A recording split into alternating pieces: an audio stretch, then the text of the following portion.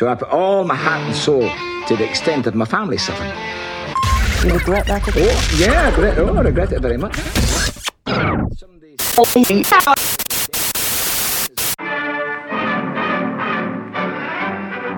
Association football is the most popular outdoor sport in Britain.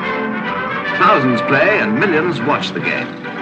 Keenest of all are the youngsters, whose heroes are the famous professional footballers, and who dream of the day when they too perhaps may wear the colours of a famous club and hear the roar of the crowd.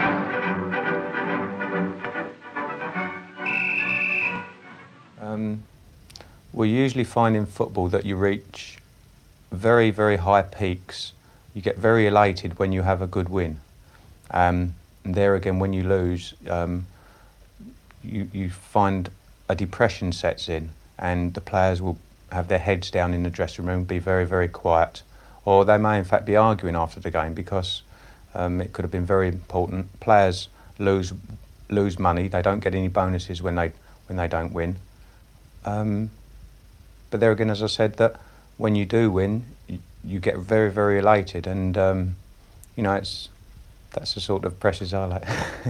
It's nice to be happy after the game, obviously, because you can go up to the bar and you're in a lot happier mood, and you're a lot happier when you come home to the wife. Hi there. Welcome to another episode of Under Flat Caps and Bowler Hats and my marking production. My name is Dan Reid, and today we'll be discussing the life of the former QPR hero, the man who played for Fulham, Wimbledon, Bolton, and made 5 appearances for England, the legend that is Dave Clement.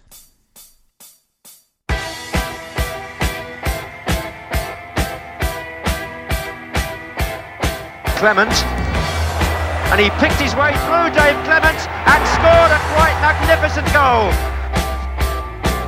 Oh, and he still managed a little toe poke there. It came to Dave Clement, and another one for Clement. And that's number 5. And one really. Now Francis, Clement again. Down he goes, penalty. Middlesbrough don't like it, but you can be sure Jack Taylor won't be moved as Clement went flying there. Dave Clement was born on the 2nd of February 1948 in Battersea, southwest London, just 2.5 years after the end of the Second World War.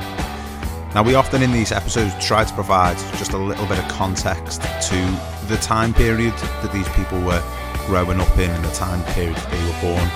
And 1948, you can imagine being so close to the end of the Second World War would have been a particularly significant year, and you're not wrong. I'm going to read out a list of things that happened in 1948, just to give you an idea of the type of world that Dave Clement was being born into.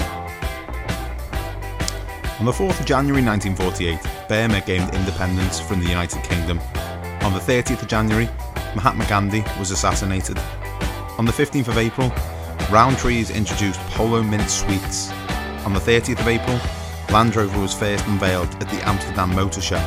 The 5th of July, the NHS, the National Health Service, began functioning, providing free at the point of use universal healthcare. July also saw the first London chapter of Alcoholics Anonymous, the end of the post-war bread rations, and London hosted the first Olympics since the 1936 Games in Berlin. 15th of November, a young comedian called Ronnie Barker made his on-stage debut, and on the 10th of December, T.S. Eliot won a Nobel Prize in Literature. Now, that is just a short list of the type of things that were going on in 1948. It was a world of great change, it was a world of great flux and uncertainty, similar to the one that we find ourselves in today. Now let's get back to Dave. And in order to do that, let me introduce today's guest. So my name's Martin Percival. I'm a Queen's Park Rangers fan. In 2 weeks' time, it will be 50 years since I first filmed my first QPR game when I was 7 years old. So that's a scary thought. It was away at Middlesbrough in September 1970. My dad was a lifelong QPR fan, as was his dad. So the family have been Rangers fans going back to about 1895. So people ask me, why are you a QPR fan? Basically, I had no choice. It's the family team. So I first started going to QPR regularly in 1973. I was lucky. My dad was a very keen fan, as I said, and he got season tickets for me and my brother. And we were living in the north of England at the time. We were actually living in North Yorkshire, but we had season tickets for QPR, which was a pretty big deal, travelling down to London every other week. But we went to away matches as well at places like Manchester City and Burnley and Everton, Liverpool, etc., etc. So I saw Dave Clement play at a very high level. You know, he started off as a third division player, but as QPR progressed from 1967 through to 73, from the third division to the second division and eventually the first division. Dave was brought up in Battersea, southwest London. He went to the Battersea County School and played for Surrey Schoolboys. That was where he was spotted by Derek Healy, QPR's chief scout, who spotted Dave and signed schoolboy forms with him at the age of 14. QPR were unsure about his potential in his teenage years, and Dave left school to work as a junior draftsman at Vauxhall and worked in the American Embassy in the printing department. At this time, Dave wanted to set himself up with a career outside of football, should his football talent not take him into the professional game. Dave signed professional forms in July of 1965. Now, in July of 1965, footballers' wages were slightly different to the overinflated millionaires that we see today. Wages for footballers then were around £20 to £30 a week, even at the highest level. Dave was signing for QPR when they were in the third division, so you can only imagine the type of money that he was being paid. Dave was just 17 and would have to wait another 2 years before making his debut. And that debut came on April 8th, 1967, as Dave was a substitute in a 5-1 win versus Scunthorpe United for QPR, in front of 13,113 in the League Cup. Interestingly enough, Ray Clement was in goal that day, who would also later be in goal 9 years later for Dave's England debut against Wales. But we'll get to that, all in good time. QPR would go on to win the League Cup that year and become the first third division team to win the League Cup in English League football history. They beat West Bromwich Albion 3-2 in QPR's first ever cup final. Lazarus and Hunt. Lazarus, it's a goal. Rangers are in the lead. And Springett comes out of his goal to join in the celebration.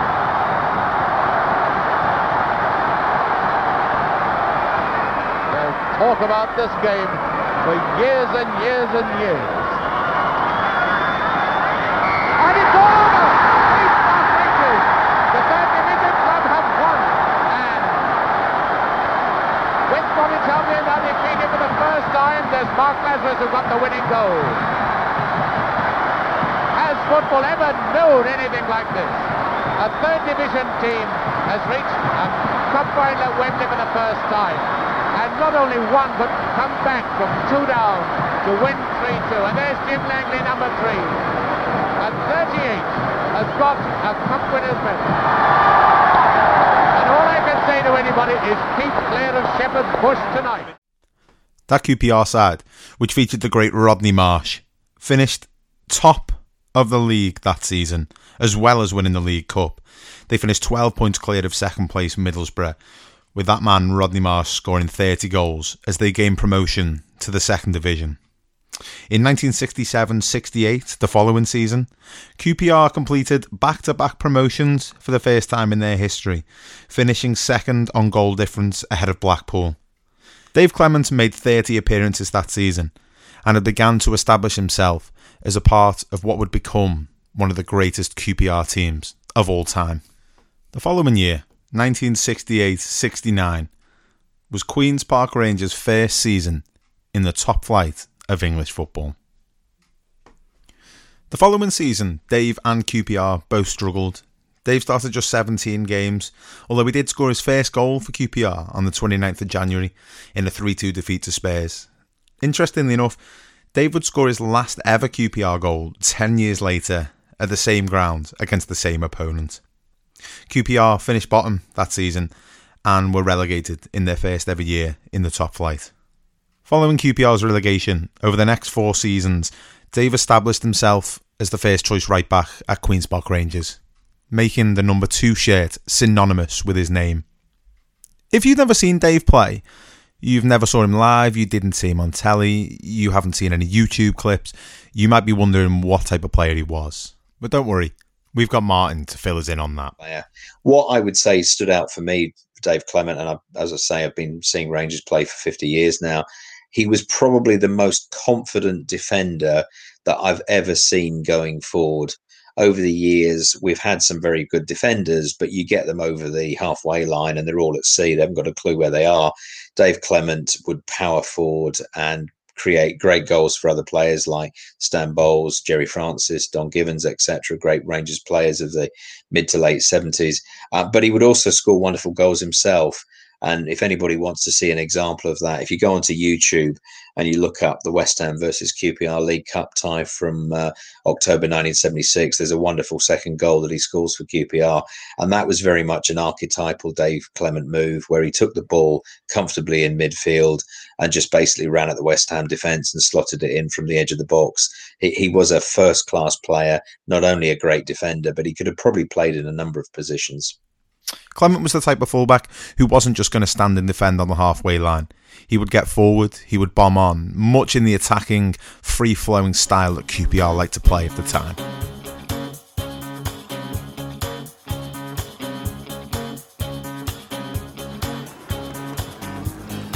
Smith, a 4-1 straight to Clements. Now Clark. Clements continuing his run. Dave Clement right through. And number 3 by Clement.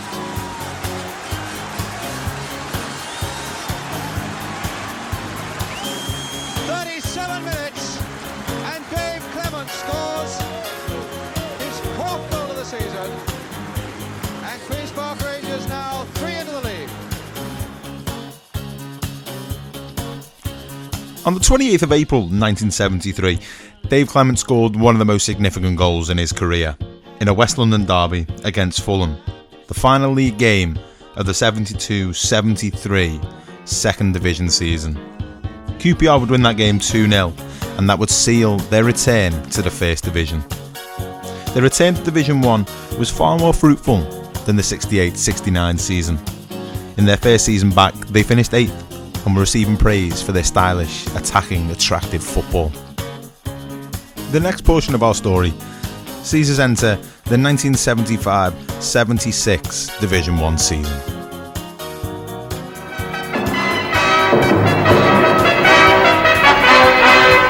And welcome again to the big match. Today, the match that mattered most yesterday in the First Division, Queen's Park Rangers against Leeds. And we start at Loftus Road, where the afternoon got off to a good start when world boxing champion John H. Stracey came out to present the Queen's Park Rangers Player of the Year award to the club's massive and popular goalkeeper, Phil Parkes. So that got everyone in the right frame of mind for what promised to be the most emotional afternoon in the 80-year history of the Queen's Park Rangers Football Club. And these then are the Rangers players who stand so tantalisingly close to the First Division Championship. They know they've got a job to do, and that is to win today and then hope that Wolves can beat the present leaders, Liverpool, at Molineux on May the 4th. They know too how much they owe the hardcore of Rangers supporters, and now they in turn are pleased to show their gratitude. At the end of a phenomenal season, QPR went into their final home match on the 24th of April 1976 against Leeds United, knowing that a win, and only a win, would put them in touching distance of their first ever First Division title. Lorimer. Oh, difficult one, back over the head there again. David Webb was there. Trevor Cherry couldn't get his shot in. Francis got it away, and Rangers on the break again with McClintock, and look at the space here now for Bowles. Cutting in quick. Francis is right in there, still with Bowles. He's across the goal, yes! Stan Bowles, number 2. And there goes that final whistle. Rangers have got the win they wanted, and now they have to wait to see what happens when Liverpool play Wolverhampton.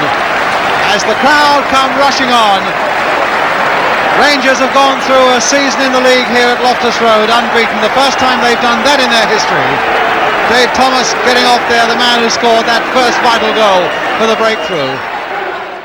QPR would win that game 2-0, and then had an agonising 10-day wait to find out if their title rivals Liverpool could do the business against relegation-threatened Wolverhampton Wanderers.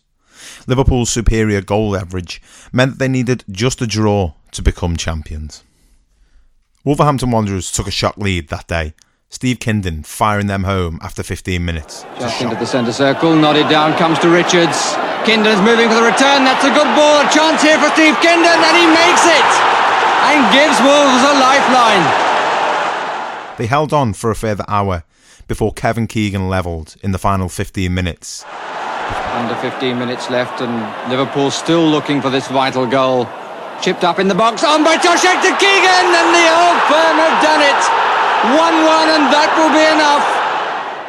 Which prompted goals from John Toshak and Alan Kennedy to round up a 3-1 win and secure the title for Liverpool, breaking Hoops' hearts. Neil knocking it in, comes sideways, Toshak taking his time, but using it to perfection, 2-1.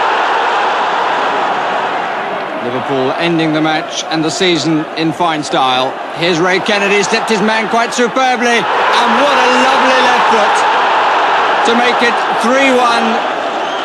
The Kop spilling onto the pitch to celebrate the victory and the championship, and a championship won in style.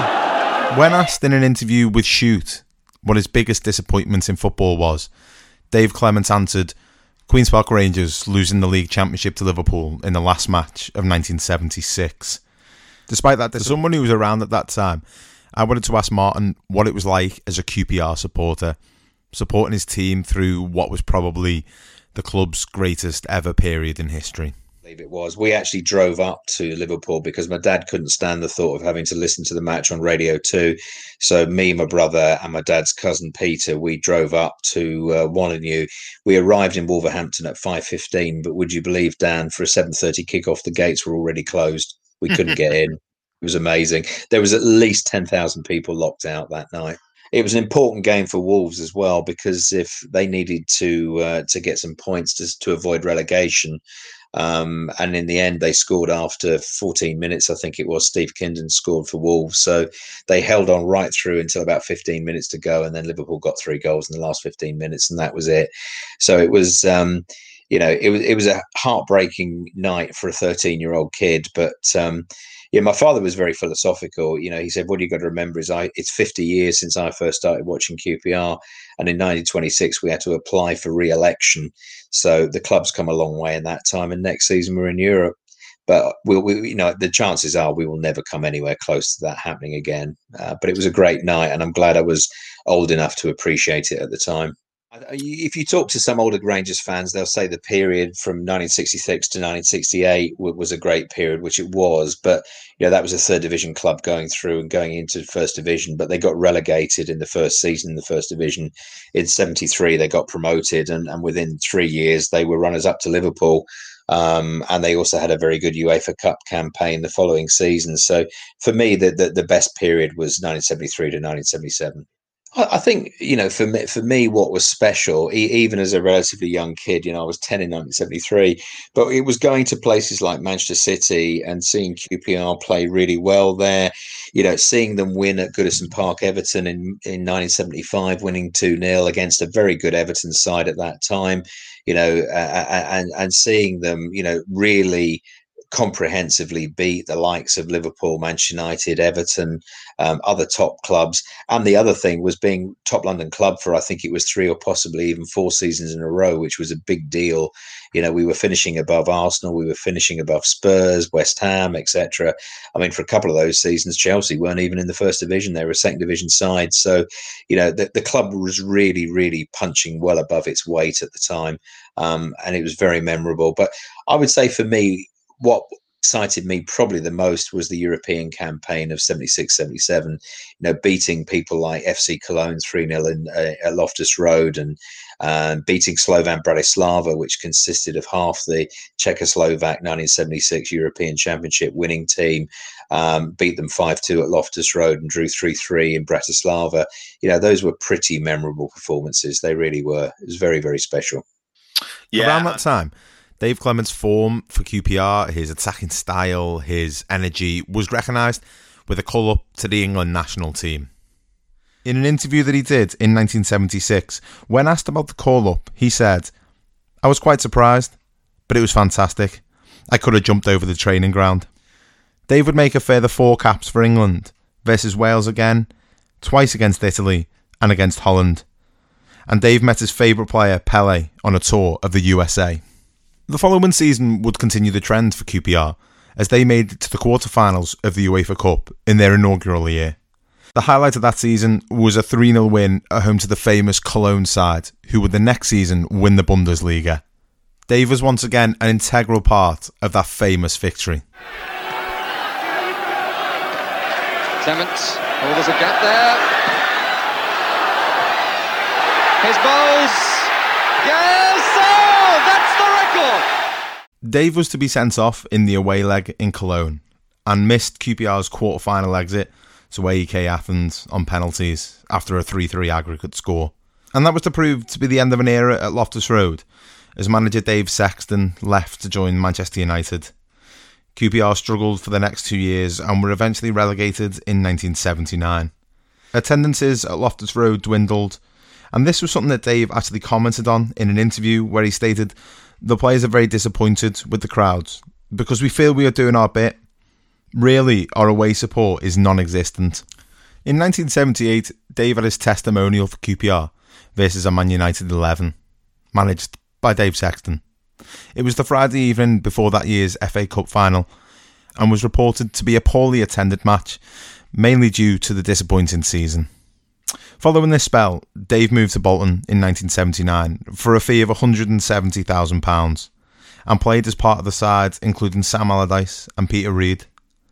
Dave and his family, Patricia and his 2 sons, Paul and Neil, didn't settle up north, and Dave moved back down to London to join Fulham, where he had a short spell before he moved on to play for Wimbledon. Well, Tommy Docherty had just been appointed as QPR manager at the very end of the 1978-79 season. We were already relegated. So Steve Burtonshaw, who was a former Everton coach and manager, I believe, as well, was sacked at the end of that season. Docherty was brought in. It was clear that they needed to have a bit of a clear out. My understanding is I think that Dave Clement could easily have stayed at the club if he'd wanted to, but an opportunity came up to go to Bolton. I think Bolton had just been promoted at that time. He fancied his chances at Bolton, but he had a relatively young family. As you mentioned earlier, Neil Clement and Dave and Paul Clement were his 2 sons. And his wife, Pat Clement, she was from the London area originally. And I think the family just had difficulty settling in the Bolton area. But over the years, I have met a few Bolton fans who remember Dave Clement, and they remember him very well. And they said he was a great player at Bolton Wanderers as well. But he just didn't settle particularly there. And so he ended up coming back to London and playing for Fulham and Wimbledon. Dave would go on to play just 9 matches for Wimbledon before in October 1981 suffering a horrific broken leg. Doctors feared that the injury would end Dave's career, but Dave was resilient, and in an interview early in 1982, Dave stated that he hoped to keep on playing for a few more years. Yes, exactly. I think it was an away match at Doncaster Rovers, I believe. He broke his leg and he then, unfortunately got hit by a real period of depression, and I believe he thought he had cancer, and it just all went into a bit of a spiral for him, sadly. I think it's very difficult, Dan, because from a young age you've got your heart set on being a professional footballer. Unfortunately for an awful lot of players, that ends in their teens because they're not selected, they don't make it past the youth team or whatever. But then obviously there are others who do make it. They think they're going to go on to have a long and successful career, and then through injury or whatever reason it gets halted in their 20s, and it must be very, very difficult psychologically because you've lived your whole life for football and suddenly a line's drawn under it and you must think, what on earth happens next? And whilst for some players they get the chance to go on to be coaches or managers or whatever, for the vast majority that opportunity is not there. But he was at this time looking beyond his career, looking at what he would be doing after football, as you can hear in this interview. Well, I hope I've got a few years to go. I've been on quite a few business courses and I'm quite interested in catering. I would obviously like to stay in football, but there's lots of good managers in the game who can't in fact get jobs at the moment. or who've been in the game who can't get jobs at the moment. There's a lot of players who would like to stay on, and there's not enough jobs to go around. So I'm preparing for the future by I've been on business courses and on catering courses, and I'd like to go into something like a wine bar restaurant, or a sandwich bar, or maybe a pub. I think it's really interesting to note at this point that Dave was the player spokesman, the union delegate for the PFA, and that essentially meant that he would represent the QPR players at PFA meetings.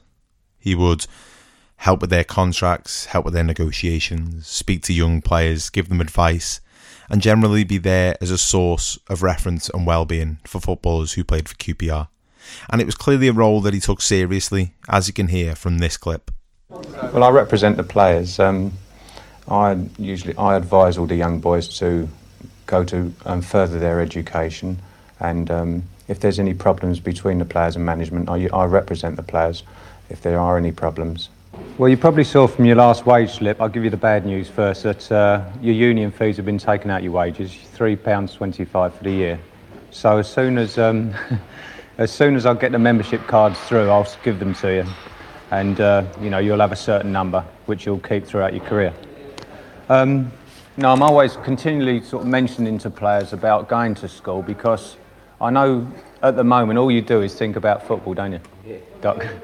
And I know, first and foremost in your mind you want to be a first division footballer, but also you've got to be prepared for the worst, and things can happen. You can get a bad injury early in your career, and it's best to be safe and continue your education, because even if you haven't got a certain career in mind, it keeps your mind active, and it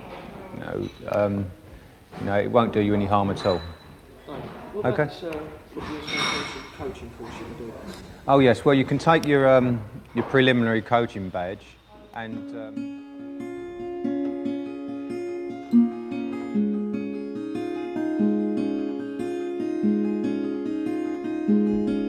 On the 31st of March in 1982, at the age of 34, Dave Clement was found dead at his father-in-law's flat. After an inquest, it was deemed that the cause of death was suicide. The official verdict from that inquest deemed that a combination of Dave's worries about his career and thoughts that he may have cancer ultimately led him down a dark path to depression, which ultimately led Dave to take his own life. We've heard a number of times before on the Man Marking podcast how difficult it is for footballers when they reach the end of their career to transition back to a normal life. A dream that they've spent 20 years growing, 20 years achieving, can be taken away in an instant, and that's what happened for Dave. Whilst it isn't entirely clear what caused his depression, how long it lasted for, and what ultimately pushed him into suicide, it is clear that the injuries, the end of his career, took a significant and traumatic mental toll on Dave. The focus on Dave Clement's interview that we talked about earlier in Shoot magazine when he joined Bolton. He was asked, what was the biggest drag in soccer? I think an English translation would be, what is the most disappointing thing about playing football? What's the hardest thing about playing football? Dave answered simply, injuries. I asked Martin to recall when he first heard that Dave Clement had died and what his thoughts were at the time. Well, it was a real shock. He was still a relatively young man. He was only in his early 30s at the time, and I remember QPR had just, I think, made it to the FA Cup semi-final at that time. We played West Bromwich Albion at Highbury that week, and we just heard the announcement of Dave Clement's death. I can't recall at the time if it was mentioned that he'd taken his own life. I have a feeling that actually came out later on. After the inquests and things like that. But it was a real shock, because although we were obviously very, very proud of the fact that we'd made the FA Cup semi-final for the first time in the club's history, the fact that Dave Clement had died and he'd been such a stalwart and important player of a really important team from just a few years previously, it did take the shine off things just a little bit. I think when it came out, a lot of people were extremely sad that he didn't talk to people at the club about it, because he did occasionally go back to watch QPR games when he was playing at Fulham and Wimbledon. You know, his wife said that his heart was always at QPR in a great many respects. And there were a number of people at the club who had a lot of time for Dave Clement. And I think just a lot of people felt that, you know, if only he'd talked about it. But you hear that so often, unfortunately, Dan, with people that take their own lives. People say, if only they'd talk to me about it. But for whatever reason, personal pride or personality or whatever, it is a subject that people feel very, very difficult talking about. And I think what you got to remember is, you know, we're talking now about the early 1980s. You know, unfortunately, you've had cases like Justin Fashanu and Gary Speed and other situations since then that people are aware of, have been a bit higher profile, and maybe people feel just a little bit less embarrassed about the subject and might be more willing to talk. It wasn't a subject that people wanted to talk about in the early 1980s, I'm afraid. Clement gets over a good cross. It's all I've ever wanted to do, because I want to follow my dad's footsteps. And my dad ended up playing for England, he's done that 5 times, and wants to just do me. I just want to be... The voice you just heard was that of Neil Clement, Dave's youngest son. Neil was just 3 when Dave died, and followed in his father's footsteps, playing as a top-level footballer, making over 250 appearances for West Bromwich Albion, achieving a record 3 promotions with the club. This clip is from a programme called Football Dreams, a documentary that followed Neil and Jody Morris as they went through the Chelsea Academy to try and impress manager Graham Ricks. I just want to be half as good as him, even if I can do that, you know. Clement's got a bit of a thump on him. Like the odd occasion, say when I've had a bad day or something, I think, oh, I wish he was here, you know. I had to help me, but he died when I was young, so... But I know he's there somewhere. I know he's around watching. I know he's proud of what's going on, so that's my dream. Play for my country at like the top level. Dave had 2 sons, Neil and Paul. Neil, as we've just spoken about there, a West Brom legend, and Paul Clement, who I'm sure you know as the assistant manager of Carlo Ancelotti at Chelsea, PSG, Real Madrid, Bayern Munich. He also managed Derby, Reading and Swansea City, and throughout his career has achieved honours such as the Premier League, FA Cup, Liga, Champions League, Copa del Rey and the World Club Cup. The example I can give is we've just won the Champions League for Real Madrid, and in the dressing room afterwards, some of the players are starting to say, yeah, we've got to go and do it again next year now. I mean, the champagne hasn't even been popped open yet, and they're saying, now we've got to go and do it next year. And that's what the real elite are like. They're never satisfied. We've got to move on. That's not enough. What's next? What's next? That short clip was from the coach's voice, and you can find the rest of it on YouTube. But that's not the only time that Paul's appeared on camera. Of course, he's appeared numerous times since his career has taken off, whilst working for Real Madrid, Bayern Munich, Chelsea, some of the biggest clubs in the world. But there was a time when he was a child and he featured alongside his dad, Dave, on a Norwegian TV programme where they were doing a feature on the great Dave Clement. Paul? Huh? Which player is your favourite player? Are you supporting Chelsea? Your father used to support Chelsea. Which team? QPR. Are you watching Rangers playing at home? So David Needham is your favorite player. What about your dad? Is he not a good player?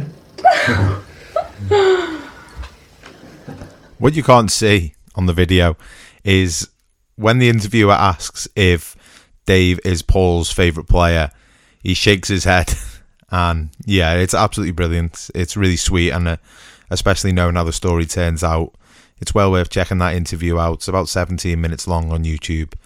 Just typing Dave Clement in the search box. You've heard a few clips of him throughout this episode, but I do recommend going and watching that for QPR fans, for non-QPR fans. It gives a real insight into who Dave was, the type of person that he was, and also a little bit about what it was like to be a footballer at that time.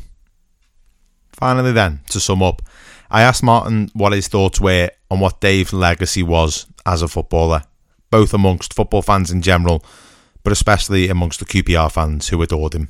Legacy, but if you look at all-time QPR top 11s, and obviously fans love to have discussions about that both online and in the pub over a beer and things like that, invariably Dave Clement would always make the QPR top 11 when it comes to the defensive slot, because he was such an accomplished player. He was a complete player. He was an all-round player.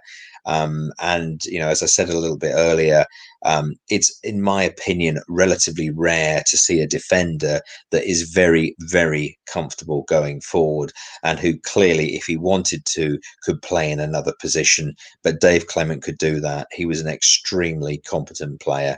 And although there's not the amount of TV coverage back in the 70s that there is now, fortunately, via YouTube and other places, you can go back and you can look at Dave Clement play. And I think people from a younger generation can appreciate that he really was a top class, really, really solid quality player. He was a great player. I'd like to thank Martin Percival for his time helping me with this episode. It was an absolute pleasure to talk to Martin and to learn more about Dave Clement, who I admitted to Martin before we recorded the episode, ahead of doing the research and ahead of picking somebody for this episode, I'd not actually heard of Dave Clement. He was way before my time, so to discover him and go through some of the old YouTube clips, to read stuff about his career and about who he was as a person and the legacy of his two sons, who I didn't realise that was who their dad was.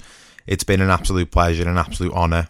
Dave Clement was a true football legend, a proper QPR legend, and I hope that you've enjoyed listening to this episode and remembering Dave. Thank you for joining us. Our next episode will be out on Monday as we speak to Tranmere owners Mark and Nicola Palios. You can, as always, find us on Twitter at @marking_man. And don't forget to use the hashtag Where's the Talking Lads. Thanks for listening. We've been Man Marking. Well, it started when I was playing schoolboy football. I used to play football same as most boys did at school at the time. And when I was playing for London schoolboys, one of the QPR scouts happened to be watching the game. And he asked me if I'd like to go down and train with the schoolboys in the evenings. And I've gradually over the years progressed through the junior teams, into the reserve teams and into the first team, and things have progressed from there on. And Pep really should have kept that in.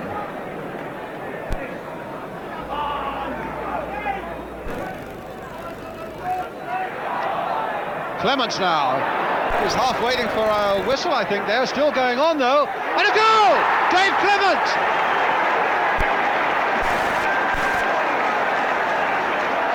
Well, that's a great breakthrough for Queen's Park Rangers.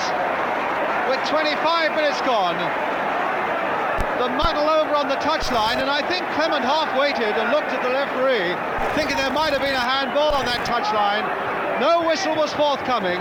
Clement went on his way beautifully and whacked it past Mervyn Day.